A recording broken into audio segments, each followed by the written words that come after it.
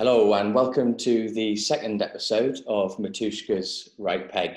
Once again, we're joined in the virtual studio by Kyle, Cherry and Mark. Thanks to everyone for your feedback from the last episode. Today we'll be taking a look at the Mainz game that happened yesterday. We'll include a bit of Twitter feedback. So thank you to those that engaged on Twitter today. We're going to take a look at the promotion memories of three of the group today, not myself, unfortunately, as it's the anniversary yesterday. And obviously in the news today, we've had Sebastian Polter. So we'll be taking a look and having some opinion on that one. And lastly, we'll be previewing the forthcoming Union Gladbach fixture. I think Kyle will also do a little bit of a roundup about what's going on in the rest of the Bundesliga this weekend. So without further ado, Cherry, do you want to kick us off? Mainz. Yeah, my first comment would be that unfortunately it seems that Trimmel can no longer take set pieces. Sebastian Andersson can't win headers anymore. That's my main comment from the game. Unfortunately. But generally, I think the first half, Mainz were by far the better team. They played some really good stuff. Very similar to the game against Hertha last week in that they were pacey, they had power up front. We really struggled to deal with that, and obviously they got their goal first half. So after the Andrich sending off, I think we did really well to get back into the game and to keep it 1-1. Obviously we had even two chances to win it, I'd say. One was a half chance from Promel, the other one, the Andersson header with the free kick at the end. We could have even snatched it. Overall, I think teams have probably sussed out how we're playing. It looks like that Hertha, they had two wingers out wide who pinned our wing-backs back. And when we got the ball going forward, the wing-backs are really important in that and building play. If they can't get forward, the ball doesn't stick up front, teams get back at us. That's something I've noticed from the last two games. Whether that then leads to a change in system, I'm not sure, but it does look like we've been sus now. We've got a very rigid system. It's very organised. And when teams work out how to play us, it does put us in trouble. That's kind of very, very concerning, I guess, looking at the next few games if we've been sussed, because there doesn't really seem that many other options for Union to deviate from that system that's been so successful for the season before the pandemic. Well, one thing we could do, and we might be forced to do with Andrich being suspended now, is maybe go with three in midfield. I was thinking maybe Schmieder back could come in. He's not really been playing at all this year. And many of our sort of grinding wins in the promotion season, I think he played a really important role in that, just sitting in front and shielding the back four. At the moment, we play with two centre midfielders in there, but neither of them are really a Makelele role type player. You've got two dynamic players bobbing up and down, two number 8s essentially. We've not seen Schmieder back at all this season, so I'm not sure whether that would work. He has been on the bench.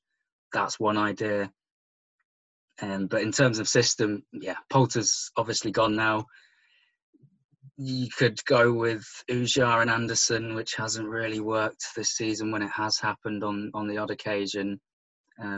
You've got players like Becker, who just seems to have disappeared off the face of the earth. I'm not sure if he's still around, if he's injured or what. I'm not sure. Abdullahi again has been injured. Those sort of players could come and make a difference, but unfortunately, they're not available at the minute. But yeah, back to yesterday's game.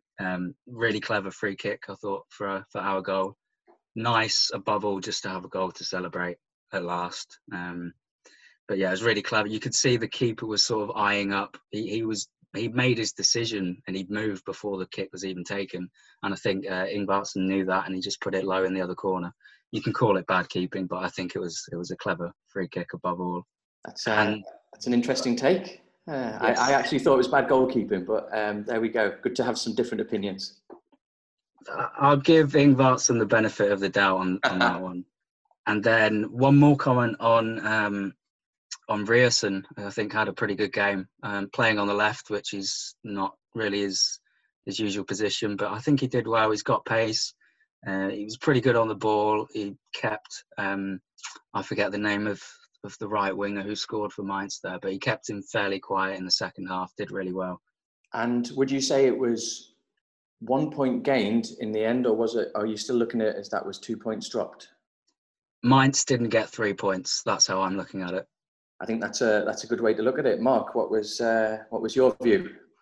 Well, I think the point is definitely a point gained. There was the table was put up after they were 1-0 up and everything, and we were equal on points. And now, even though the performance and the result wasn't quite what we wanted, just that 2 point difference now above Mainz, who are still below us, enormously important, I think, especially when you're playing over a half with 10 men. The problem with that, with playing with 10 men, is it's incredibly tough on the stamina. And when you've got, even with the 5 substitutions, which we didn't use all of them for some reason yesterday, even then, it's incredibly difficult to play our type of football with the sort of squad makeup that we have, with slightly older, maybe less speedy players. Incredibly difficult to chase after that. I'm just so glad that we actually equalised before Andrich had his rush of blood to the head there. Otherwise, that could have gone quite badly. I think replacing him, I wouldn't put Schmiede back in. I see the point. I see the point that he's a little terrier and everything, but I think you have to play the same system. Don't start changing systems around, I would say either. I'd just put Gentner and Prömer in the middle. Personally, it's maybe not the best possible middle two that we could have, but yeah, I mean, it's not too bad. If you wanted to put somebody else up front now that we've lost Poulter, I think you could probably, you maybe even think about putting Ingvartsen up front. Actually, he definitely makes things happen up there. He's certainly not a target man, but if you're not going to go with Uja for whatever reason, I think Ingvartsen might be an option. And in terms of who played well yesterday, well, I don't think anyone did in the first 25 minutes. It was really, really terrible performance. But when they started battling, really credit to them, I would say. Schlotterbeck had a good game as well. I thought he really put his body on the line yesterday. Got a good credit to him yesterday, I think. So on Schlotterbeck there, one thing I noticed that he was covering a lot for Subotic when the ball went over the top. That's why he stood out for me, is that he played in that central role, and whenever the centre back either side of him gets a bit stuck, he's really good at coming across and covering them and getting them out of trouble. And last night, unfortunately, that was Subotic who really got caught 3 or 4 times with pace. Yeah, I do agree that if you're gonna play Subotic, he definitely needs help. I think that's where the 3 at the back works, without a doubt. Schlotterbeck is probably one of the fastest defender. I think he may be the fastest defender in the club. I'm not sure about Hübner or Friedrich, but yeah, it's actually a shame. I hope we hold on to him if we stay up. I'm not too sure that we are gonna. I think Freiburg are planning with him, but yeah, good player. Like him a lot. Very good. And Kyle, yeah, what did you make of last night's 1-1 draw? Yeah, Schlotterbeck absolutely stood out. It was very, very solid at the back. Friedrich as well, outside of giving the ball up from the goal. I thought Friedrich had a pretty good game. You lose the ball now and then, and it was just unfortunate when Baku did score. I thought, given the circumstances in the centre of the park, I thought Gentner did pretty decent, basically having to do the job of 2 men. And yeah, Ryerson as well, he stood out pretty well. It's nearly 24 hours on, and I still can't understand what Andrich was thinking. He was lucky not to get booked for the first 50-50 when he got his second yellow, to then dive into another. Clueless, but it is what it is. We kick on. Indeed, we do have to kick on, and the games are coming thick and fast. You may say, unfortunately, because obviously I think the point that you make there, Mark, is very true. The energy that they will have expended during those 50 minutes or so playing as 10 men could impact us this weekend. Obviously, we hope not, but we do play an energetic pressing game, so that is going to come home to roost at some point. I think there was talks last night as well about the 5 subs as we were watching the game. Did we make the most of the substitutions? I'm not sure on that one, but I just wanted to make listeners aware of Andric Bingo. I'm not sure why we didn't play it last night, but essentially the group has a sweepstake on when he's going to pick up his customary yellow card, which we didn't play last night, but I don't think any of us would have gone that early even then. Most people go around 60, 70 minutes. It was a very early first yellow in the first place. Yeah, we missed a trick with Andric Bingo for sure. Mark, any final thoughts for you on the Mainz game? The thing of the Andric Bingo, also known as Søren Brandy Bingo from back in the day. That is very true, very true. Both combative players, very much players I think that fans enjoy watching, but let's leave it for those types of players, because I think you could add Poulter into that mix as well, and we'll come on to him a bit later on. So the 27th of May 2019 will live long in the memories of all Unioner, whether you were at the Alta Forsterei invading the pitch, like my 3 fellow podcasters, or whether you were sat at home with a cup of tea talking to your nephew who was visiting from the UK. I had family in town. I wasn't there, so I'll shut up. Guys, I don't think we decided on an order on this one, but let's jump right in, because I know that Kyle, I can see Kyle grinning, so we'll go with Kyle first. Kyle, tell us about your experience on that momentous occasion. I'll probably start with the most disappointing one. I wasn't actually there. I had a ticket, but I had jury duty, so couldn't go.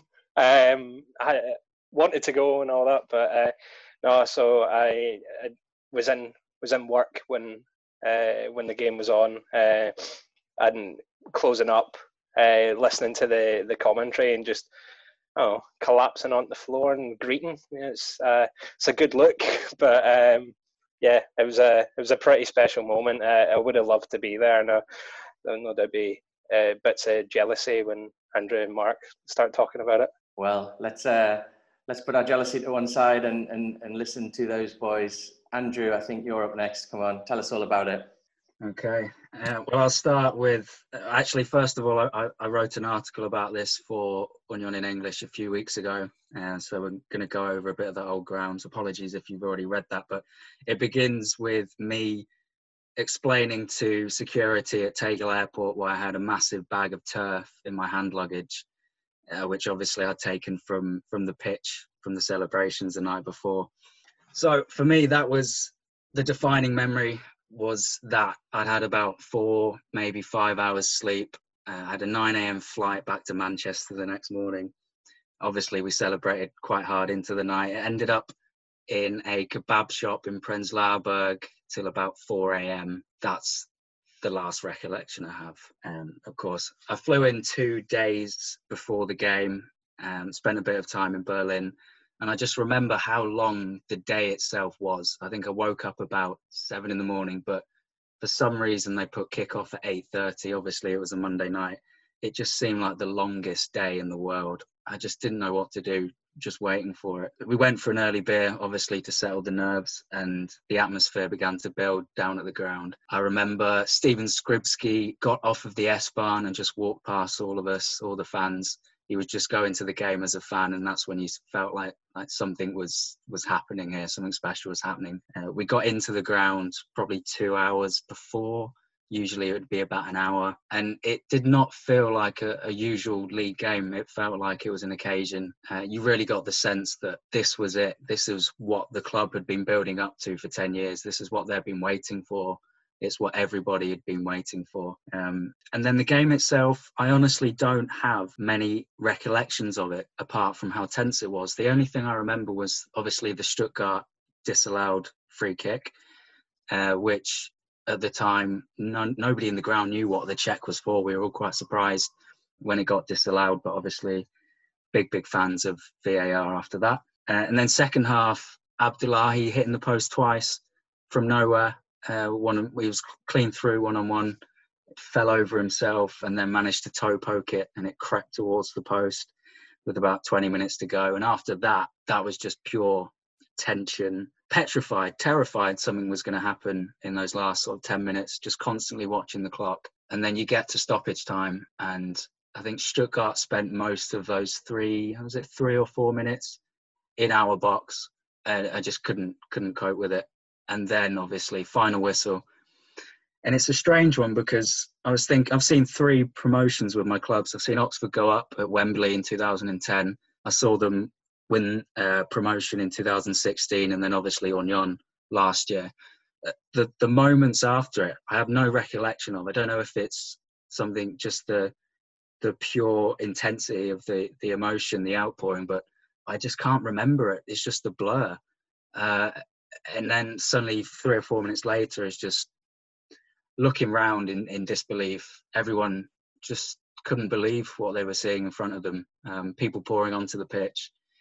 And it took us a few minutes in the group that we were in, and Jameson will tell you this. We were just looking at each other going, what's happened there? We just couldn't process it, and we didn't know what to do. Should we go on the pitch? Should we stay here? Nobody had a clue what to do. And then, we decided to make our way down to the pitch, and we were there probably for a good hour, singing, seeing old faces, random strangers just embracing you. And again, the main feeling there was just utter disbelief. You looked around you and you thought, am I really seeing this? This can't actually be happening. But yeah, I mean, the biggest emotion for me that day was just terror. It was not a nice game to watch. But come 10:30 that night, it made it all worth it. So yeah, we went back to the Tanker, our usual pre-match drinking spot.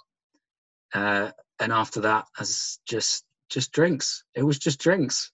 Getting the last S-Bahn home from Köpenick was pretty eventful as well. It was packed. I think, and I don't know if I'm remembering this right, but Torsten Matuszka might have been on that S-Bahn and we were singing the Matuszka song. But that's never been verified, so don't take my word on that one. And then, like I said, we ended up at a kebab shop in Prenzlauer Berg till the small hours.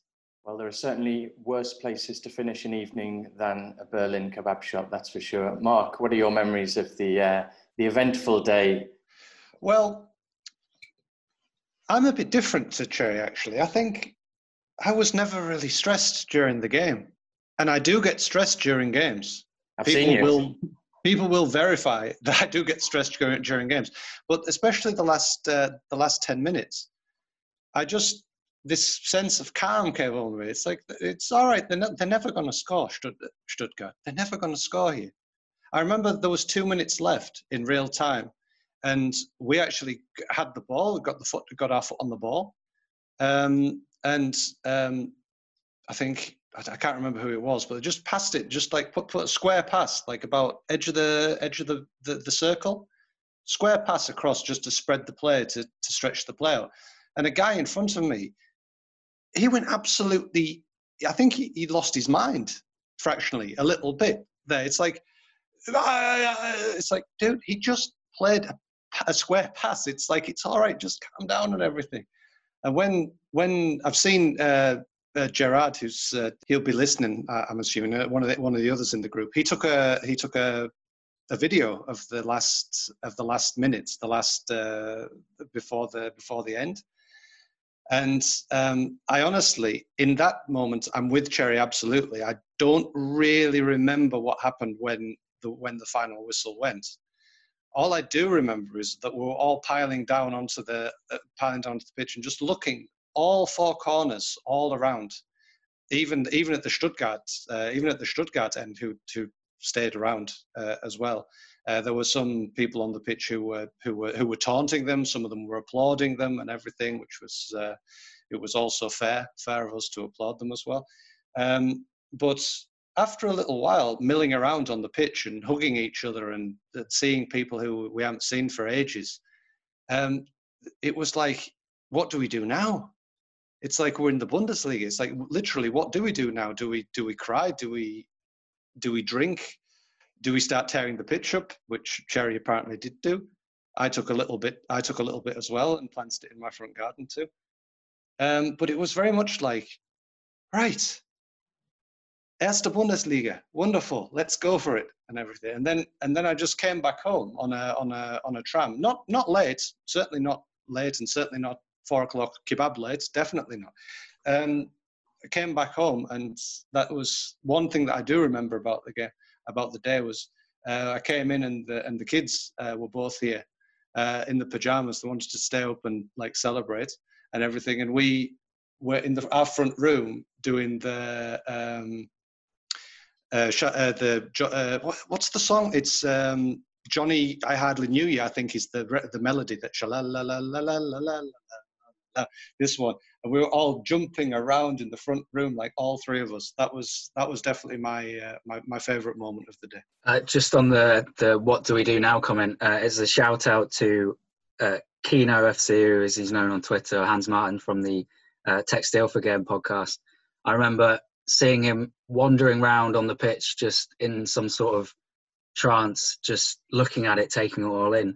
And I walked up and I tapped him on the shoulder, hugged him, and he just said, "What do we do now?" So it's very strange that Mark mentioned that, because that was the exact feeling. And I just remember that he just turned around to me and said, "What happens now? What do we do?" It was surreal. Well, it's very interesting, I'll say, hearing those stories, and I think there's not many regrets that you have in life, but I think generally you regret the things that you haven't done. So for me, it was the Verve at Hay Hall during my A-levels, because I had to choose whether to watch Sunderland v Charlton or go to see the Verve. And I chose to watch a 4-4 defeat on penalties at Wembley, which was one of the best games of all time. But I missed out on the Verve. But I did see them at Glastonbury a few years later. Mark, anyway, what's your comeback to Andrew on that? No comeback to Andrew on that at all. It's just, I'm just looking. I just opened up the actual the team list of who started that game. We also have Gentner as the captain of Stuttgart. Let's not forget that as well. People forget that he actually played against us last year in the relegation, the playoff game. Ryerson played, I think, very well that day, and it's so sad to see Mani Abdullahi's name there, because I swear we wouldn't have gone up without him last year. We would not have gone up without him last year. It's not only his goal in the away leg in Stuttgart, but also at home. The guy just makes things happen. He's not the most talented footballer. I don't think he is a very talented footballer, but he just makes things happen. I do wish he was fit now. He would give us so much at the moment. Yeah, just on Gentner, he scored the opening goal for Stuttgart in the playoff. Abdullahi equalised like a minute later from, but yeah, it was Gentner that scored. I guess all's fair in love and war now, but at the time that could have been costly. Indeed. But great memories from everybody there. I think to kind of sum up the last few years before that, I think there was always a sense of trepidation about what happens when Union, if at the time people thought, if we do reach the promised land, the top flight, what will happen? And I think that kind of idea of what do we do now maybe also stems a little bit from, of course, there was massive elation, but I think there was always an undercurrent within Union, within some factions of the club, about what happens when you get to the top flight. It's a big game changer. The club becomes much more well-known, etc. I think obviously at the moment we're seeing a huge spotlight on German football as a whole, but Union obviously a part of that now, and we're talking at the moment about a new stadium, well, a stadium development, but if the Alta Forsterei moves to an almost 40,000 stadium, no matter how many terraces are part of that and standing capacity is part of that, I think that's a far cry from the 22,000 horseshoe stadium that we've got now. And I think for me, that was always, people were kind of worried a little bit about what happens next. And I think it's been interesting being in the top flight, because I've been to games and nothing's really changed for me. I don't know how everyone else feels about that. Andrew, when you go to games, do you feel any different in the top flight than you did when we were going to watch games when there was 15,000 in the second division? Yeah, I think I mentioned this briefly in that article that I wrote. I said it just feels a bit more intense. It just feels like there's a bit more riding on it. It feels more like an event. People get in the ground earlier. It gets full quicker. Everything feels like it's just a bit more heightened. That's all I'd say about it. But the match day experience doesn't change, and you've got a few more things around sort of the build up to the game. Obviously, there's more TV there. There's more coverage of the game itself. But beyond that, it feels very much like it did 4 or 5 years ago, I'd say. Interesting. Kyle, you got any thoughts on that one? I'm the same as Andrew, like, in terms of that it hasn't changed. I did have my worries going into the season, but I think, especially with the way the tickets are just now, it's kind of everyone in that ground is like there to support Union, and that's something that makes Alta Vista special. And it was nice. Like, my first game this season would have been the game against Frankfurt, and it did feel like that extra. There was something more to it that I hadn't really experienced before, and it is still like any worries that I had so far haven't come to fruition, and long may that stay that way. And finally, Mark, yourself? Yeah, I think if you're talking about the atmosphere, if it's changed, how it's changed and everything, I think like we might not actually be the best people to ask. I think you have to ask people who don't come so often. I know that my dad, he comes once, twice a year to watch Union and everything, and has watched them as far back as almost I have. But certainly, I think he watched Berliner AK versus Union at Malteserstraße in Berlin in a proper game. Saw a goal of the season candidate by Karim Benjamina back then as well. So they go way back, my dad, and he said, honestly, the stadium has got bigger, obviously, but the atmosphere was fantastic then, and the atmosphere is fantastic now. That's basically what he says. And ultimately, that's why I think many people, definitely our group, are attracted to Union. It's standing on the terraces. It's that atmosphere, and you certainly can't change that in a season, unless there's a global pandemic, of course. Then you certainly can change it. Please note that the podcast in the following section was recorded on Thursday evening when the first short statement from Union on Sebastian Polter was released. This was followed on Friday by a more detailed statement and a rebuttal from Sebastian Polter's lawyers. As of the time of recording, the second statement is not yet available in English on the club's official website, but check back there for the latest information. So late this afternoon, we had news about Union striker Sebastian Polter. Safe to say he's a bit of a fan favourite. He has also played in the English Championship for QPR, so he does have a few fans in the UK. I know that from talking to QPR fans. He was well liked there. The statement that was put out by Union today, I think we agreed as a group earlier that it was vague is probably a generous term. Obviously, Polter had a contract that was going to expire anyway at the end of this term, and it wasn't going to be renewed. But the statement described the decision being communicated to the 29-year-old directly by the club president, Dirk Zingler. The quote in English, so it's a translation, but this is on the Union website. It is one of the fundamental values of FC Union Berlin that we as Unioner form a solid, tight-knit community in which we stand up for each other and for our club. Sebastian, the only player in the first team squad, coaching and backroom team, does not do this, unfortunately. This is not understandably for us and extremely disappointing. That's a direct quote, so it's not me getting it wrong there. I won't read it all, but bit of a sad end to Polter's career at Union. I think when you have players that are well liked by the fan base, you hear this, and yeah, a bit sad. We've all got probably some quite good memories of Polter. Definitely, as we said earlier, one of those candidates for picking up a booking. He's not shy of a challenge, put it that way. But Cherry, can we start with you? What's your take on this news? Yeah, as you said, it's a sad end. We don't know the full facts. We don't know how this has come about. And until then, I think, until we know exactly what's happened, it's hard to really make a proper judgment on it. But that's all I can think. It's a sad way for it to end. Nobody's surprised that he's leaving. I think we all knew that he'd be going. He's not getting games. He's 29 now, so you'd think he needs to be playing. He's probably, realistically, he's not good enough to play in the Bundesliga every week. But yeah, as you said, it's sad. And there are some rumours on Twitter and there's some articles in the press that suggesting that it might be something to do with his salary, perhaps not agreeing to the salary cut that all the players agreed to after the coronavirus crisis, which in itself would be quite a sour note to end on.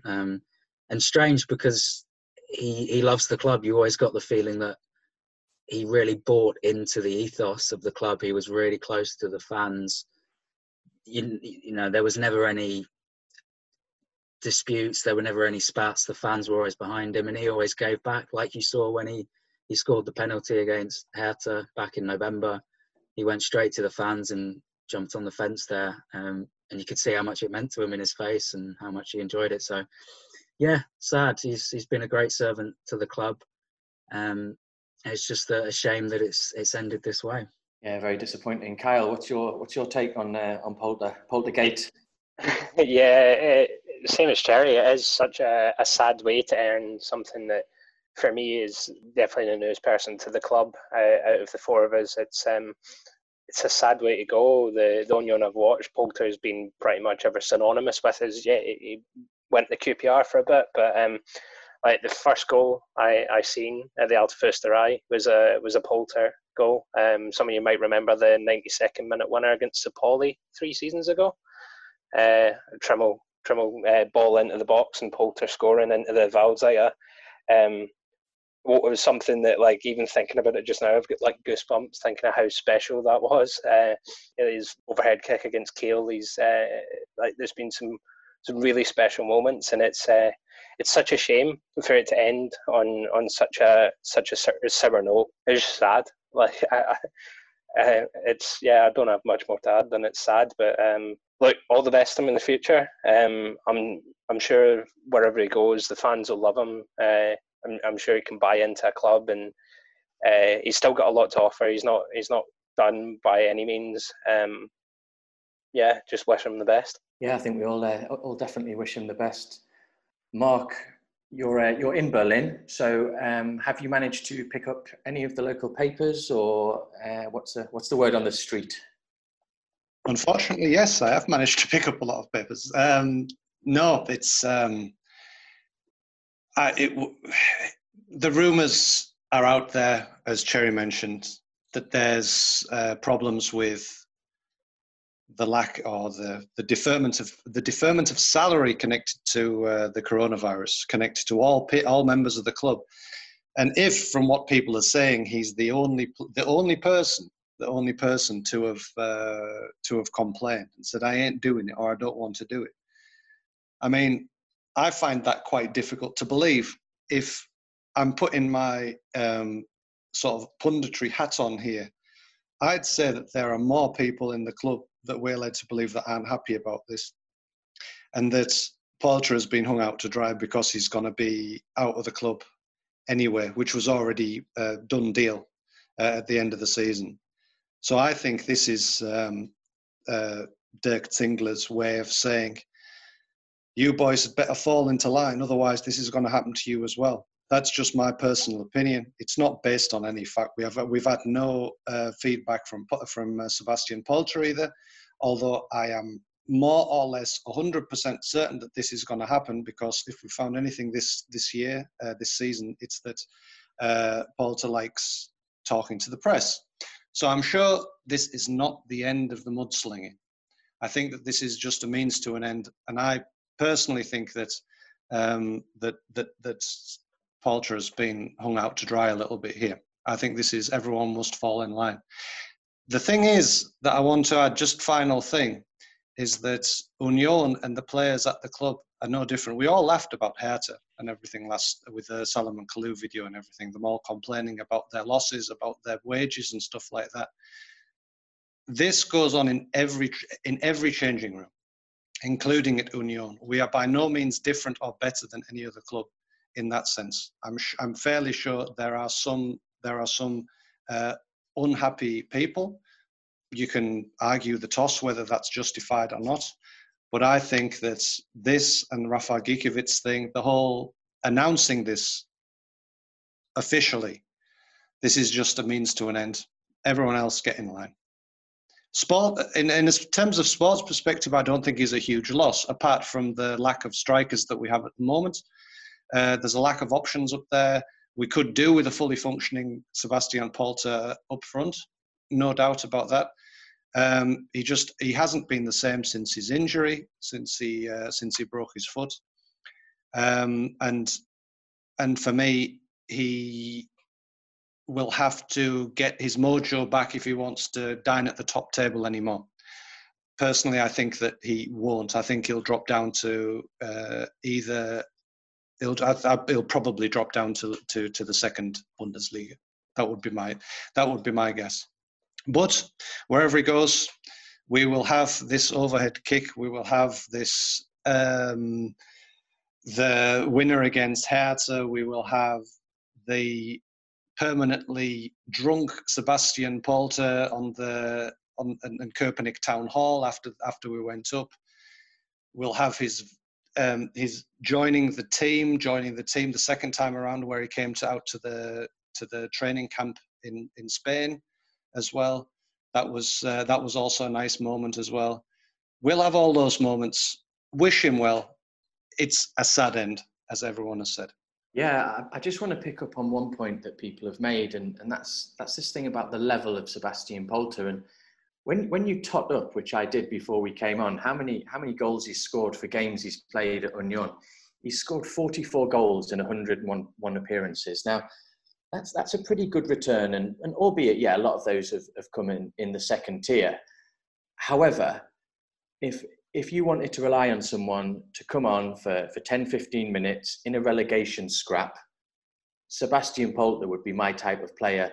So whatever's gone on at the club, whatever Zingler's games are, if he is playing games, as you're suggesting, Mark, for me, if you're looking at purely football, I would definitely want him in that squad. I'd want him on the bench. I'd want to bring him on. So I think it's very unfortunate for Union that they're losing him as a resource. And we'll perhaps come on to people's thoughts on how we're going to do for the rest of the season. I think we did a Twitter poll, and people are worried that we'll finish third bottom. If Union were to go down, this is a decision that could come back to haunt Zingler and would be seen quite rightly as potentially a very, very poor decision, and one that only added to the woes that Union would have definitely faced if we'd gone down during this period. So yeah, obviously a hugely disappointing day to hear that. I think the other thing that you mentioned, Mark, again, is that we're being kind of drip-fed information about people's contracts and various things. It doesn't seem that we're managing to deal with things in private and dealing with things in a classy way at the moment, which again I think is a bit of a shame. Well, the thing is that since the second half of the season, since the start of Corona, if you want, there's been constantly good things coming out of the club, constantly good news. There have been two dissenting voices in this, always.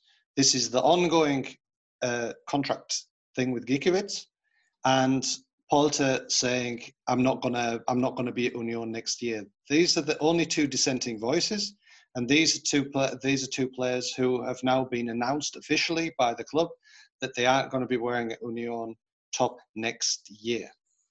I think that this is might not be something that they look back on and say, "Oh, that was a huge mistake." I think that if over the years I've seen enough of Union, it's that if anybody doesn't toe the line, if anybody has a different, especially in public, then they land in the stands.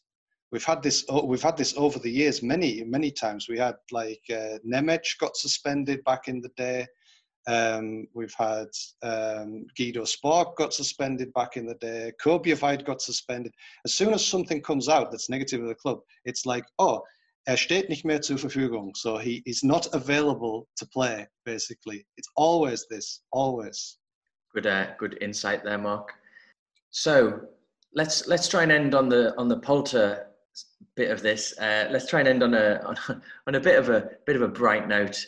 Who has some great memories of Polter, and what are they? So Kyle mentioned there earlier a last-minute winner against St. Pauli, but my favourite Polter memory is actually exactly the same thing, but a few years earlier, maybe 2 years earlier actually, in his first loan spell. He scored a last-minute winner again against Pauli to win 1-0. But this was just brilliant because it came from a goalkeeping error. I think it was a back pass that he just totally miskicked it. Polter ran onto it, just placed it into an empty net. But the way he celebrated that goal, I think, really endeared him to the fans. And that's just the standout memory for me, is obviously a last-minute winner against Pauli is always nice. But this one particular, because of the nature of the goal, that was great. The other one that stands out is possibly his first goals for Union in that first spell, but I've not checked this, but he got 2 against RB Leipzig, and they had just come up from the 3rd division, and all the talk was of them steamrolling the league, going straight up again, straight into the Bundesliga. He scored a header, I think, from a corner was his first. Then about 20 minutes to go, Leipzig went up the other end and equalised, and then there was a ball over the top, which he chased down, and he finished it superbly, really calmly. And he celebrated that like a madman. And that was, he was only on loan at this point. He hadn't really made a mark at Union. He hadn't put his stamp on the club. But that was his way of saying, like, I'm here, I've arrived. And for it to be, obviously, to secure the win over Leipzig, that made it even more special. And then the other great memory I've got is obviously the penalty against Hertha that I mentioned back in November. For him to get that win was pretty special, and I think that'll be the standout memory for a lot of fans. It will be that one. Yeah, I can remember that Pauli game. That was that 1-0 was absolutely brilliant. And in a bit of a twist of fate, he did come from Mainz, Polter, when he was on loan. He wasn't really doing that well at Mainz. I think he played a handful of games, maybe about a dozen games, hadn't scored, came to Union. So I don't think there was great expectation when this guy turned up, but he's certainly done very well. Kyle, what were your memories of Polter then?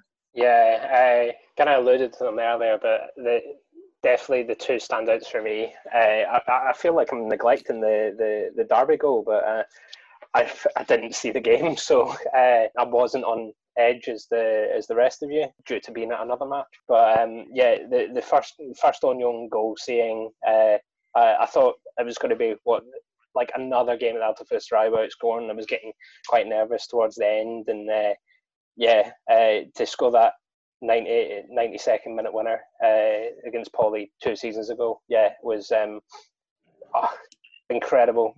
Like I was standing in the Waldseite, and it was right like into the Waldseite as well. Fantastic moment, and just beer flying everywhere. You know the score. And then, the overhead kick against Kiel, because he was out injured, and to come on with 20 minutes or so to go, and it was quite a nervy game. Like it was 0-0 in 90 minutes. Prumel scored, if I remember correctly, and then Polter with this one-on-one the keeper and hit the keeper, and it just bounces up in the air, and you're like, oh, well, there goes that, and just out of nowhere, with this bicycle kick and lobs the keeper, and you're like, what have I just seen? It's incredible. So yeah, definitely 2 of the kind of just 2 great goals one for technique and one for just the timing and the importance of it at the time. But yeah, it's he's gave us a lot of good memories, so thankful for that.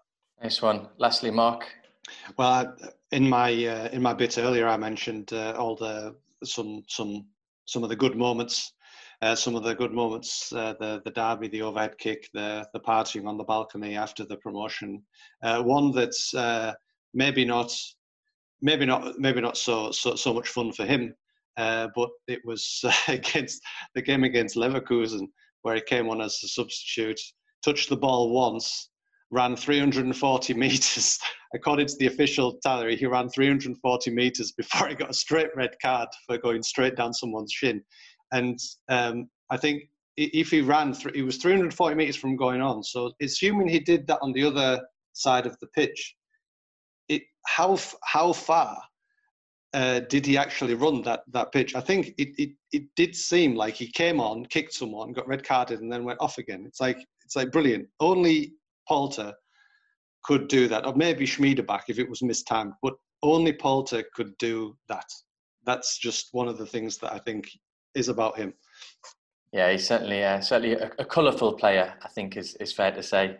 Well, let's look forward now instead of looking backwards. Let's look forward to the weekend. We've got Gladbach Sunday afternoon. So in many parts of Europe, we've got a public holiday on Monday. So I'm sure a few beers will be had on Sunday watching Gladbach.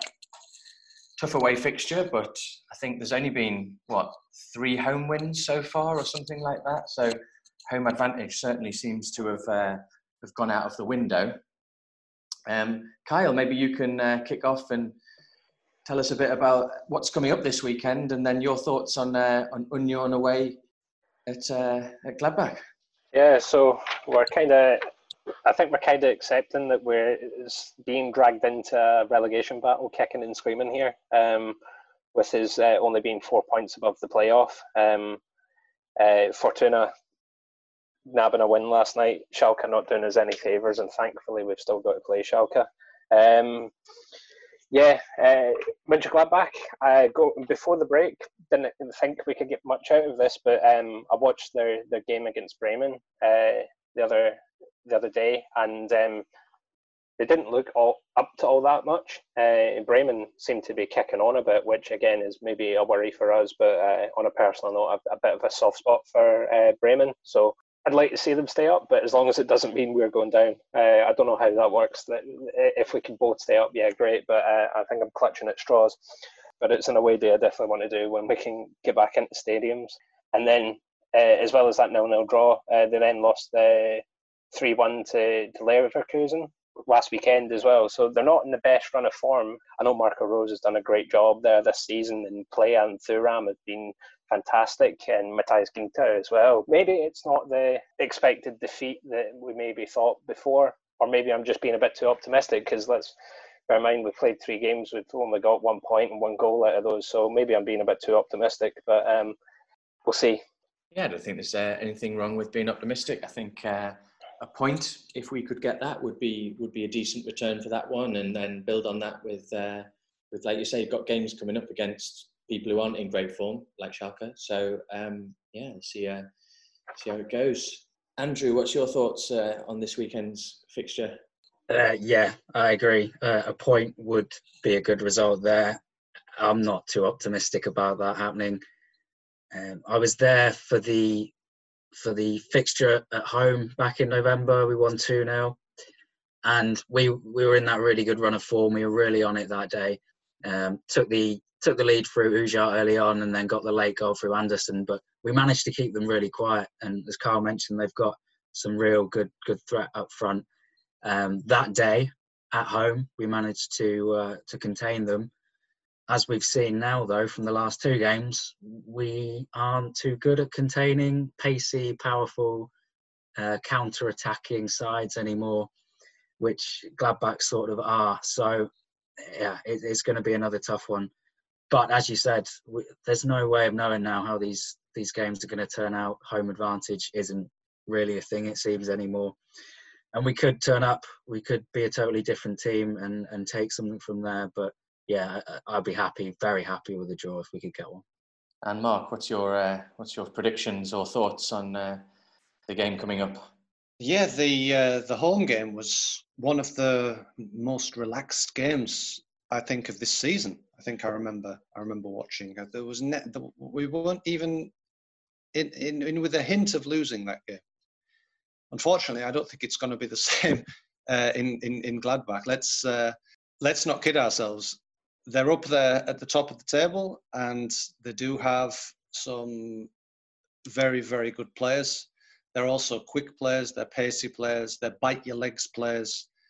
Thuram and Plea and Embolo. They're all players that our back three will not like playing against. Let's not be under any illusions. Those are very good players. Plus, they've got what they're playing in front of a crowd of 15,000 paper fans as well. Let's not forget that as well. This is a free hit. This is an absolute free hit for us, I think. Would love to get a point. I'm similarly not particularly optimistic about it. Let's see. Depends also what Union comes out of the box. Depends what happens in midfield with us, with what system we're going to play. Fingers crossed. Let's hope. Fingers crossed indeed. Cherry. Yeah, I've just checked my score app there, and they reckon Embolo's not available to play. So that's something, I guess. So are you now slightly more optimistic, or are you still thinking a draw? You'll take that if I offered you it now? Take the draw. Yeah, well, I think when you look at the Unioner at the moment, I mean, we've got our little Twitter feed. We've got a few people following us, and thanks to everyone who answered the poll. There was 135 votes, so I'm not saying this is at all representative of the whole of the Union fan base, but 20% of people weren't worried at all. So that's great. People just not worried about relegation, think we'll be fine. 70% said they're worried about being third bottom, and obviously third bottom does mean that you've got a game against the third top. So you're certainly not down and out. You've just got to you've got to win a 2-game series, and 10% think we're doomed. So I think those 10% might have been those Hertha fans who follow us. But thanks for engaging in our poll, you guys. But there we have it. Any more thoughts on this weekend? Yeah, in terms of looking at the teams around us and who they're playing, I think says a lot in terms of the relegation battle, because we'll be no doubt scoreboard watching as we were on the Zoom call last night.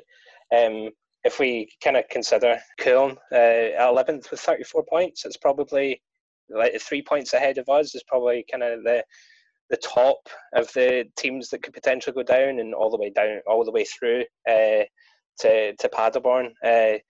Köln this week playing Leipzig at home on Monday. It's a tough game for them. Augsburg, who are in 12th, they play Hertha away. Frankfurt play Wolfsburg away on Saturday, but they also play the following Wednesday, the game in hand against Bremen, which is quite key in terms of how the relegation battle is going to work out. We've got Mainz playing Hoffenheim at home, and Fortuna away to Bayern, which is the top spiel on Saturday. Definitely, if we could get something out of it, it'd be a really good weekend for us, regardless of the other results. But hopefully we don't lose too much ground if we don't, given the fixtures that are there in front of us. Yeah, absolutely. And we had some great tweets, actually. One of my favourites was when somebody just put in basically one picture all those remaining fixtures of our rivals. And I think you mentioned that Fortuna Düsseldorf are away at Bayern Munich on Saturday in that top spiel. They have got a horrible run in, Kyle, haven't they? Yeah, they do. Thanks to Frederick Mierup. Hopefully I'm pronouncing that right. At Mierup Nielsen 10 on Twitter. But yeah, Fortuna's running is pretty awful. They've still to play Bayern away, Leipzig away. They've still to play us away as well, or at the Alta with that home support. It really gives us a bit of extra in these Geisterspiele. I'm being sarcastic, by the way. Düsseldorf still have to play Hoffenheim and Dortmund as well, and then they've got a game against Augsburg. I've jumped through the games. That's not the order they're in, but they've got some tough games in there. So with them sitting in that playoff at the moment, I maybe worry a bit more about Bremen than I would about Fortuna. Mainz as well, they've still got a couple of tough games. So Frankfurt as well, still got to play Bayern. Yeah, it's I'm not looking forward to the amount of scoreboard watching I'm going to be doing over these next few games. Yeah, absolutely. I think we'll all be looking at some scoreboards. Our good friend Jacob Lindved, who was one of the competition winners back in the day when we launched our competition to win a tour around the Alta Forsterei. So Jacob said, considering our opponents in the last 5 games versus Dusseldorf's last 5, before meeting them in the last game, he's confident that we will stay clear of the bottom 3. Out of the 4 teams from 13th to 16th, Dusseldorf seem to have the most difficult fixtures. The other 3 quite equal, and I think that's definitely true. I think Werder Bremen have still got an extra fixture to make up that they missed out on just before the pandemic. I think that was going to be the Monday night game or something. I can't remember, but I think they've got 1 extra game to play. But yeah, definitely going to be scoreboard watching for sure. That extra game is on Wednesday night, and it is against Frankfurt. So definitely a big one for us to be watching. We'll be glued to another ghost game. Sherry, I've just got something to end on, going back to Union and Gladbach. I don't know, it's not a friendship as such, but there is a mutual respect between the 2 clubs that some people might not know about. And it goes back to 2001 when Union, as a 3rd division club, somehow made it to the final of the DFB Pokal.